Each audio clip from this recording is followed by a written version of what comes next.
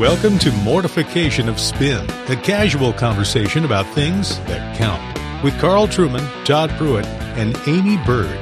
Mortification of Spin is a weekly podcast from the Alliance of Confessing Evangelicals. Let's join this week's conversation.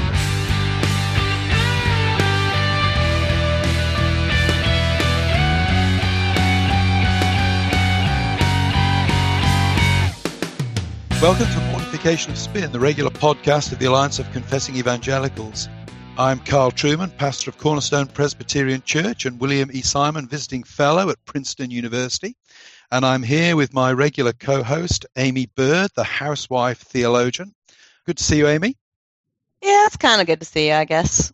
Yeah, we did have a glitch with the microphones earlier on where we couldn't actually hear what Amy was saying. We realized how much the quality of the podcast would actually increase. You were sad.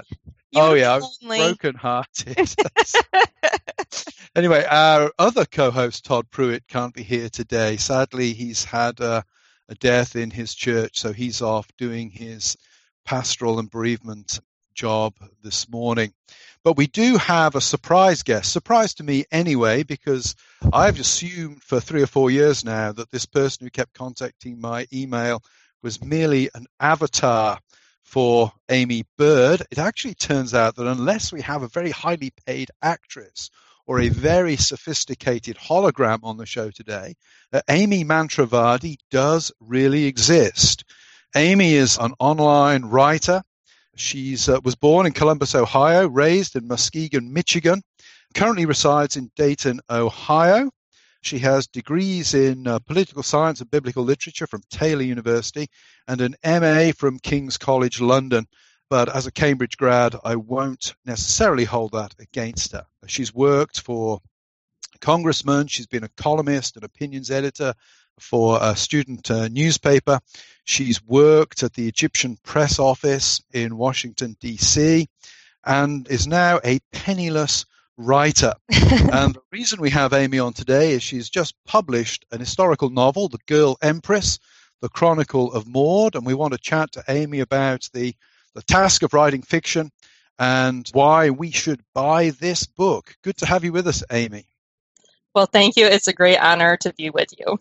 We know it is. We know it is. Your career I cannot explain to you how fantastic a boost this will be to your career. Words fail me.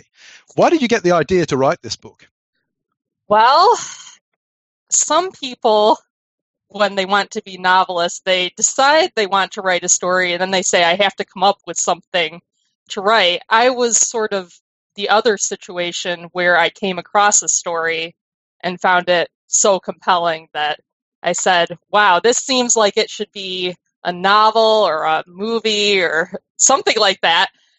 And I thought it'd be a really nice idea. And then I didn't do anything about it for a few years because I said, surely there's someone who's better qualified to do this than I am, never having written a novel before. But then after a while, I got into a situation where my previous career that you mentioned with the Egyptian press office had pretty much died. So God put me in a situation where I had little else going on. I said, if I'm ever going to make an attempt at writing a novel, then maybe this would be a good time to do that. But the reason I specifically wanted to write about Maud is because back when I was in college, I did a lot of research on my family history. And I realized that I was descended from her.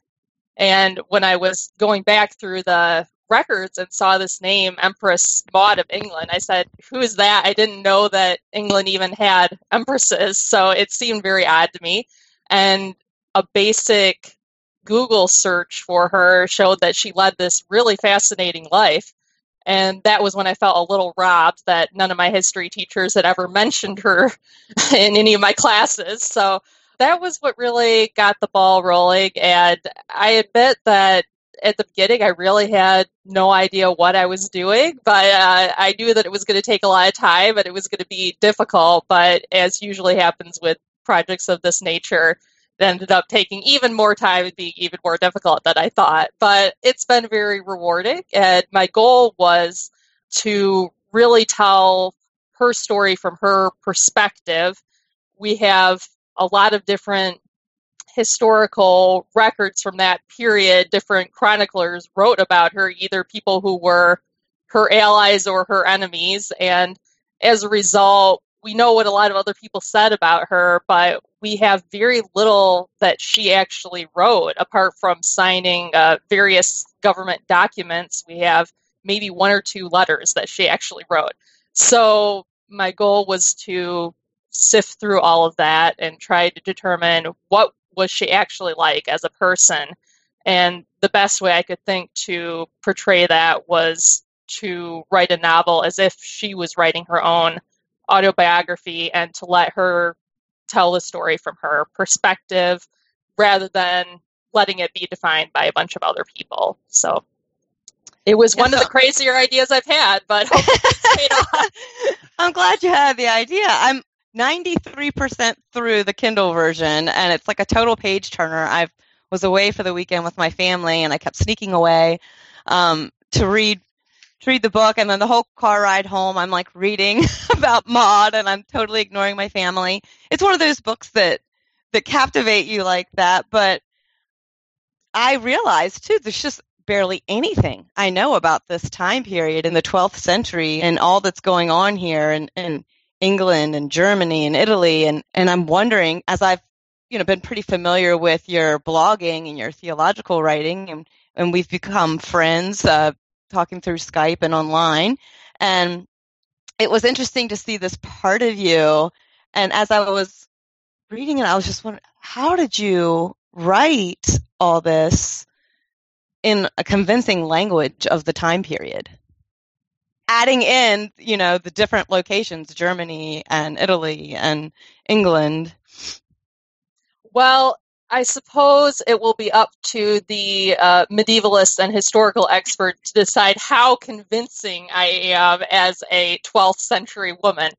But one very odd thing that I decided to do early on when I was writing is not to use any words that had origins after 1500 AD.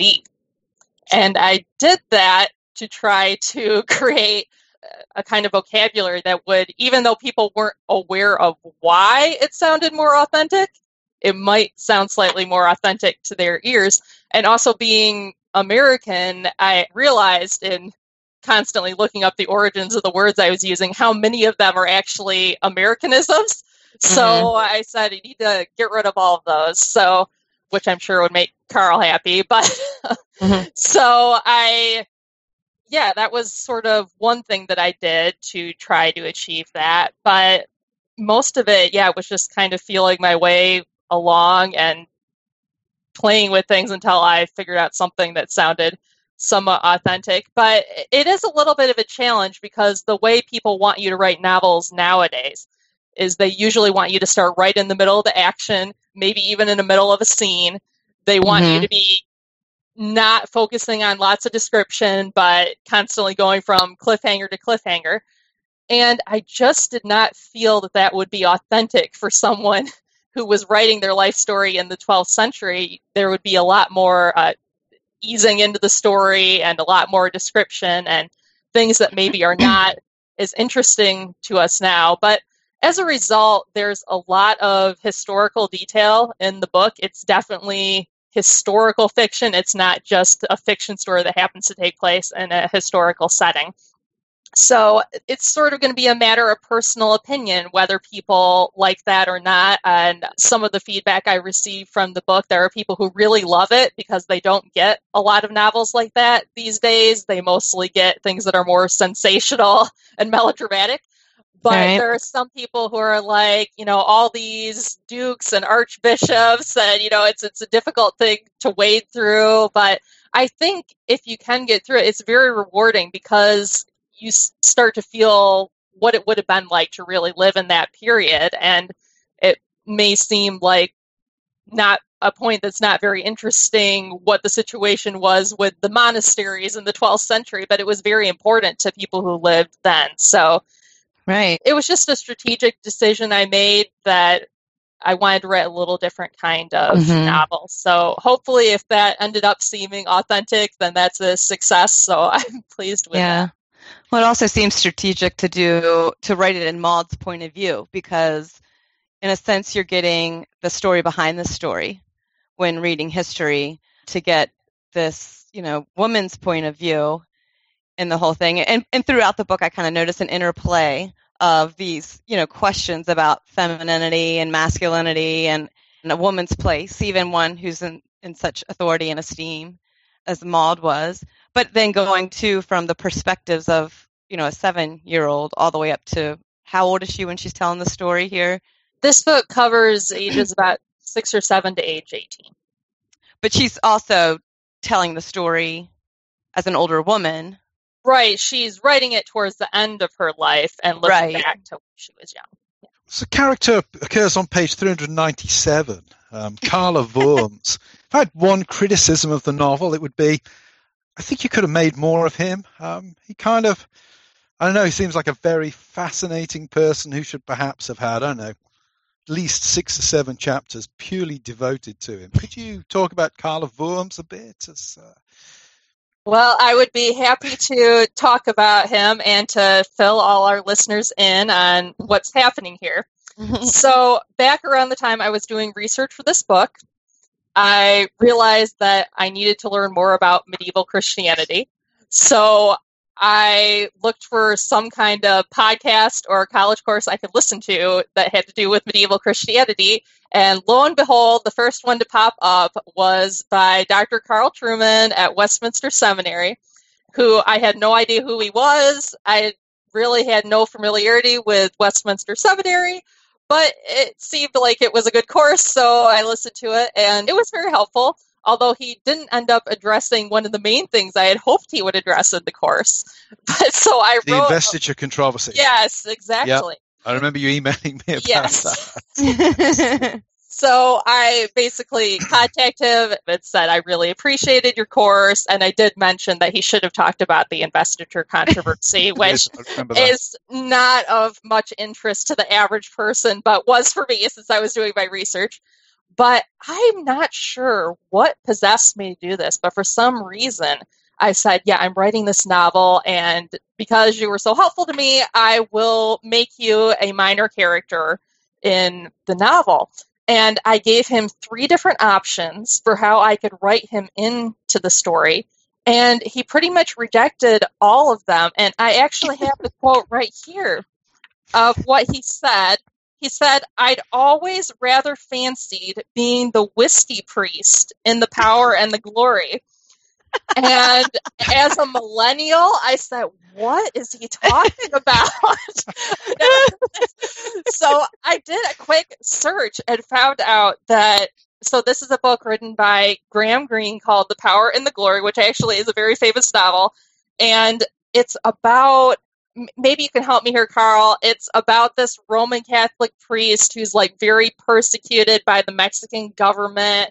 And so he's like going into hiding and constantly drinking and whining. And basically when I realized that this was basically Carl's dearest wish was to be an alcoholic Catholic, I was admittedly very concerned for everyone in the OPC. But nevertheless, I said, I'll do my best. I'll see what I can come up with. So I wrote this character into the book called Carl of Worms, and he is a priest, and he does like drinking their version of whiskey, and I gave him something very heroic to do in the book. So you did. I feel, I was saying to Amy earlier on, it's a little bit like the original Superman movie where Marlon Brando is only on the screen for a few minutes, but he kind of dominates the whole thing. That's what I felt about this character. Don't think so. Anyway, a less serious question, Amy. Do you consider yourself to be a Christian writer or a writer who happens to be a Christian when it comes to this book? And if you allow that distinction, how would you parse it? That's a good question.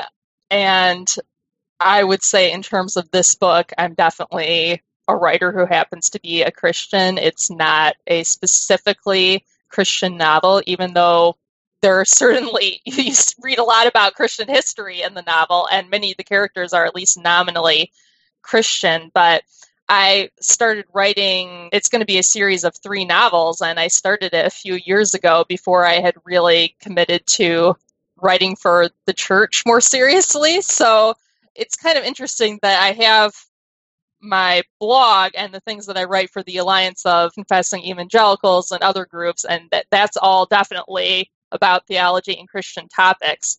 But then I have this other thing I'm doing, which is not, it's certainly not anti-Christian, but it's not specifically Christian. Even so, I think there are some themes that come through that certainly are applicable to the Christian life.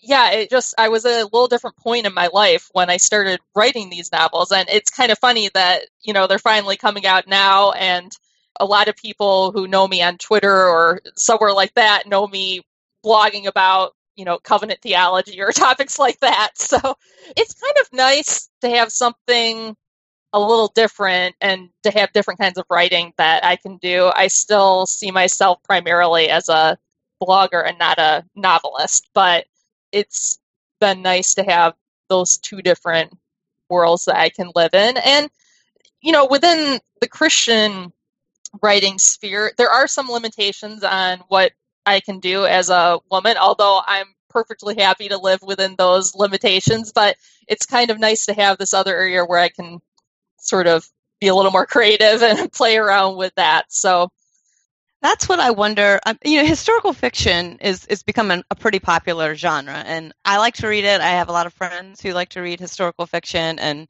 I'm definitely have some friends of mine that I plan on giving your book to for Christmas.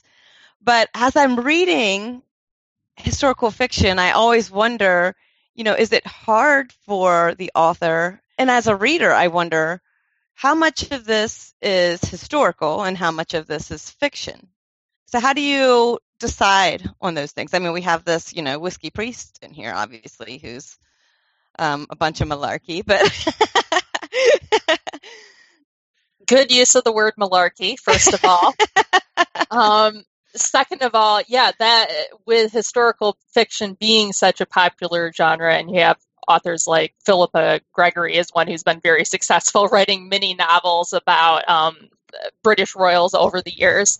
And she's been pretty heavily criticized by certain historians for not being very accurate to the historical record and introducing different things that are more sensational. But, at the same time, whenever you're sitting down to write a historical novel, you kind of have to make a judgment about how much am I going to try to adhere rigidly to the historical record and historical facts, and how much am I going to allow myself freedom to introduce things that will help the story along. And because I'm covering Maud's entire life, and because I decided that I wanted to be very rigidly adhering to the historical record, that does limit what I can do in terms of building tension in the story and when you have certain climaxes in the action. And obviously you want to get it to where every book can kind of end on a bit of a cliffhanger, and you want to build the action that way, but you're kind of limited by what actually happened in the person's life. And so what people will normally do is they will try to introduce other plot points that may or may not have actually happened to try to make it more dramatic. But right. Obviously you have no choice but to introduce certain minor characters and minor plot points just to fill out the story, because most of what we have from the 12th century are just legal records. We have a few chronicles that were written by sort of early historians, but that's not enough to build a novel on. So you do have to introduce, and for instance, one of the early scenes in the book is when she's very young and she has this tutor who's really a snob. And it's very conceivable that at that time she would have had someone who was her tutor, but the actual person and what he was like was something I just created. So sometimes you can imagine that she would have had various ladies in waiting and she would have had these different people around her, but we just don't have any record of who those people were. Right. At the same time, whenever I did find a record of someone who was in her household, I tried to make at least a mention of that person and tried to include them in the story. But I went to a lot of really great lengths to try to make sure that I was being as close to the historical record as possible. And my basic rule was that while I would have to add things to the historical record, I didn't want to ever contradict something that we knew. So one of the big challenges with this book is that a lot of the action takes place in Germany. And so some of the sources are only in German. And unfortunately, I do not speak German. So I would sit there with Google Translate, literally typing out word for word, like entire paragraphs of text to try to get some kind of a translation I could use. But even then, a lot of the books I used were so old that Google could not translate all the words. So I had a friend who speaks German, and I would ask her, what does this word mean? And she's like, I don't even know what that word means. That's not from modern German. That's like from old German. So there were a lot of hoops I had to jump through in order to try to stay close to the historical record. But at the same time, you would occasionally, it was like you were going on a treasure hunt, and occasionally you would find something that no one had ever put in any English book about Maud before. So if I could ever get some little detail like that, I felt like it was worth all the hours I was spending on going through all of these really old books. So, novelists that have particularly inspired or helped you, or whose work you admire and have tried to emulate? Yeah, that's another good question, and I wish I could tell you that I've read so many hundreds of novels, but the truth is that I usually read more nonfiction than fiction. But growing up, I read a lot of the usual things, Tolkien and Jane Austen and things like that. But one thing that has been a little helpful to me is I have done some study of Shakespeare's historical plays. And even though they are from a different historical period than what I'm writing about, I felt like the way that he was able to tell those stories and really bring out the personalities and the different themes of the period and make them into a compelling story was something that was inspiring to me. So sometimes I would, watch performances of Henry V or Richard III or something like that, and then I would say, I wish that I could bring some of this into what I'm doing, even though I know it's nowhere on the same level. But at the same time, it was something that was inspiring to me while I was writing. So, and you have more novels planned? Well, there are going to be 2 more in this series that cover the remaining events in her life. And truthfully, I think the next 2 novels will probably be more exciting in certain ways because they're the parts of her life that historians usually will devote more attention to covering those periods. For instance, not to give too many spoilers, but she was the first woman who ever made a claim to the throne of England in her own right. And she fought a civil war with her cousin for 10 years over who was going to be in charge of England. So that was obviously a very dramatic period in her life. And most people who write about her, whether the few people who have written fiction about her or the many more people who have written nonfiction, will start in the middle of her life when all of that is happening, because that's what's interesting to them as British historians, is what she did in England. But I think that if you're really going to evaluate her events during that period, you have to know everything that happened up to that point in her life. And she had already been through controversies and tragedies, and she'd been through so much before she ever came to that period. I was hoping that if I gave the story of her whole life, by the time I got to that point that usually receives more attention, people would start to see how she had become the person that she was at that period in time and how it might have influenced her decision-making and helped to explain some things that otherwise we kind of puzzle over. Why did she do this or that? Maybe it was because of all the experiences she had had before. Yeah, you certainly do that. I mean, this book is a page-turner in its own right, but it also makes me very curious to learn more about her later years.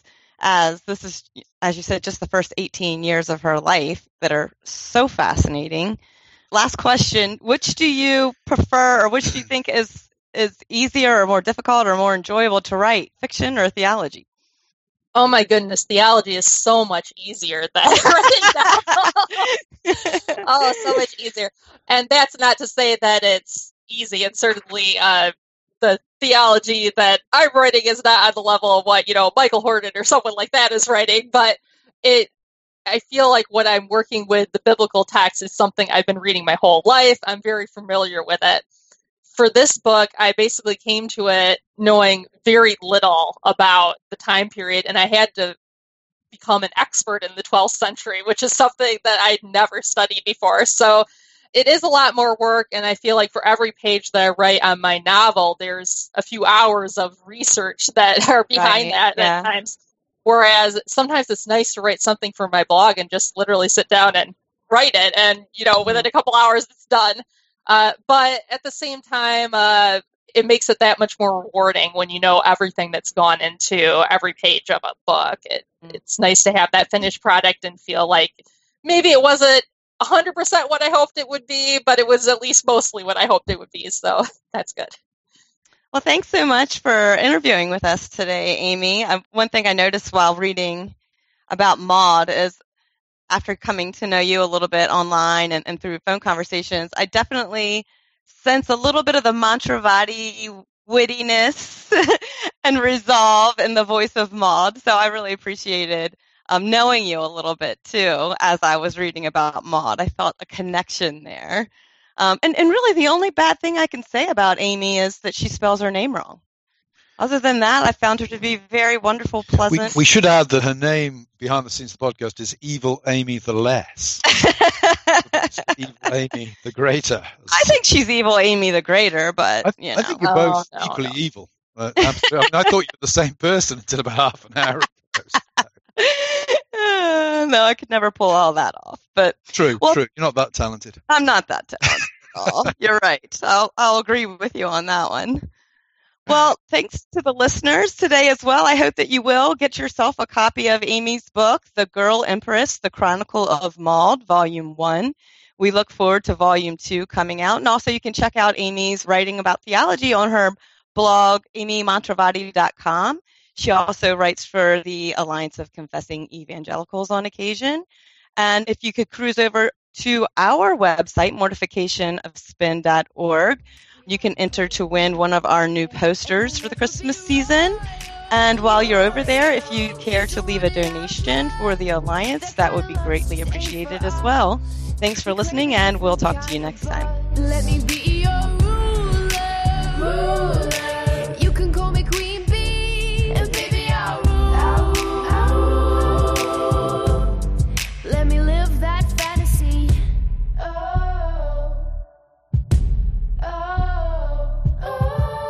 We're bigger than we ever dreamed, and I'm in love with being queen.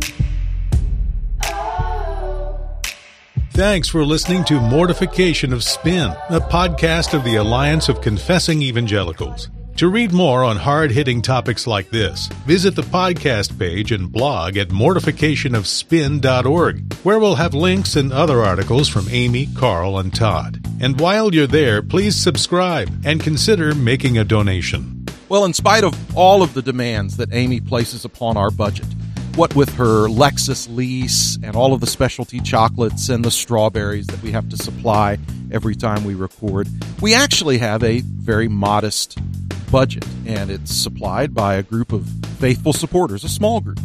So if you would be willing to join that group of supporters, we would love to have your support. So please visit our website, mortificationofspin.org, to make a donation. It is the gifts that you make that enable us to be a strong and independent voice in the contemporary church. And we hope that you find value in Mortification of Spin and the work that we're doing here. So again, please consider giving support, and we are certainly thankful for that.